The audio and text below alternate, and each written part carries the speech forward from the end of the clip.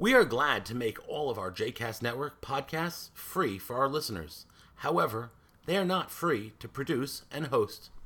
Please consider making a donation to JCast Network to help support our work by visiting jcastnetwork.org/donate. Thanks for your support. You are listening to 2 Minutes of Torah with Rabbi Danny, a JCast Network podcast. For more information about Rabbi Danny, please visit rabbidanny.com.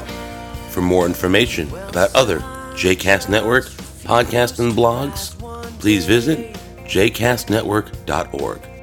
Shalom and welcome to 2 Minutes of Torah, Parashat Tazria. Coming back.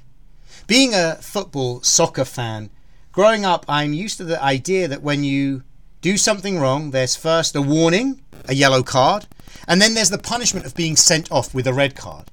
And once you're sent off, there is no way of coming back in. Similarly, on the soccer football field, when you're substituted, that's it. You're out of the game. Watching some American sports, there is the concept of being substituted and then coming back on.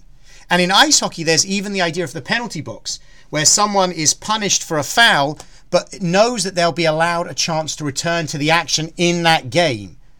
I assume, and I don't know the rules of ice hockey well enough, that ultimately, though, a person can eventually, for enough infractions, be excluded completely. Although, after all, it is ice hockey, and it seems to be predominantly just a sport of violence and beating up your opponents. But we see this idea of giving a person a chance to come back.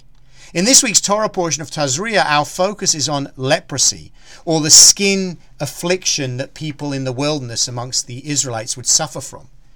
It's not entirely clear what this leprosy was, but what is clear is that the person who suffers from it is unclean and therefore needs to be excluded from the camp for a period of time.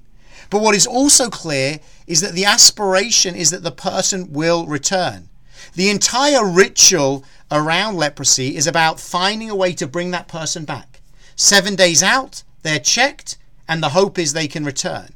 And so on and so forth, always seeking a way for the high priest to check them and find a way to bring them back in.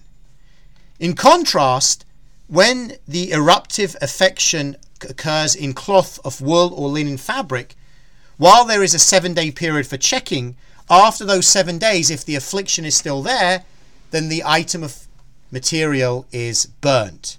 There's no way back in. And I think it's an important reminder for us that with people, we should always be seeking to find ways to welcome them back. Someone might be excluded for a reason. Someone might make a mistake that leads them in the wrong direction. But we hope that they will find a way to return to the camp.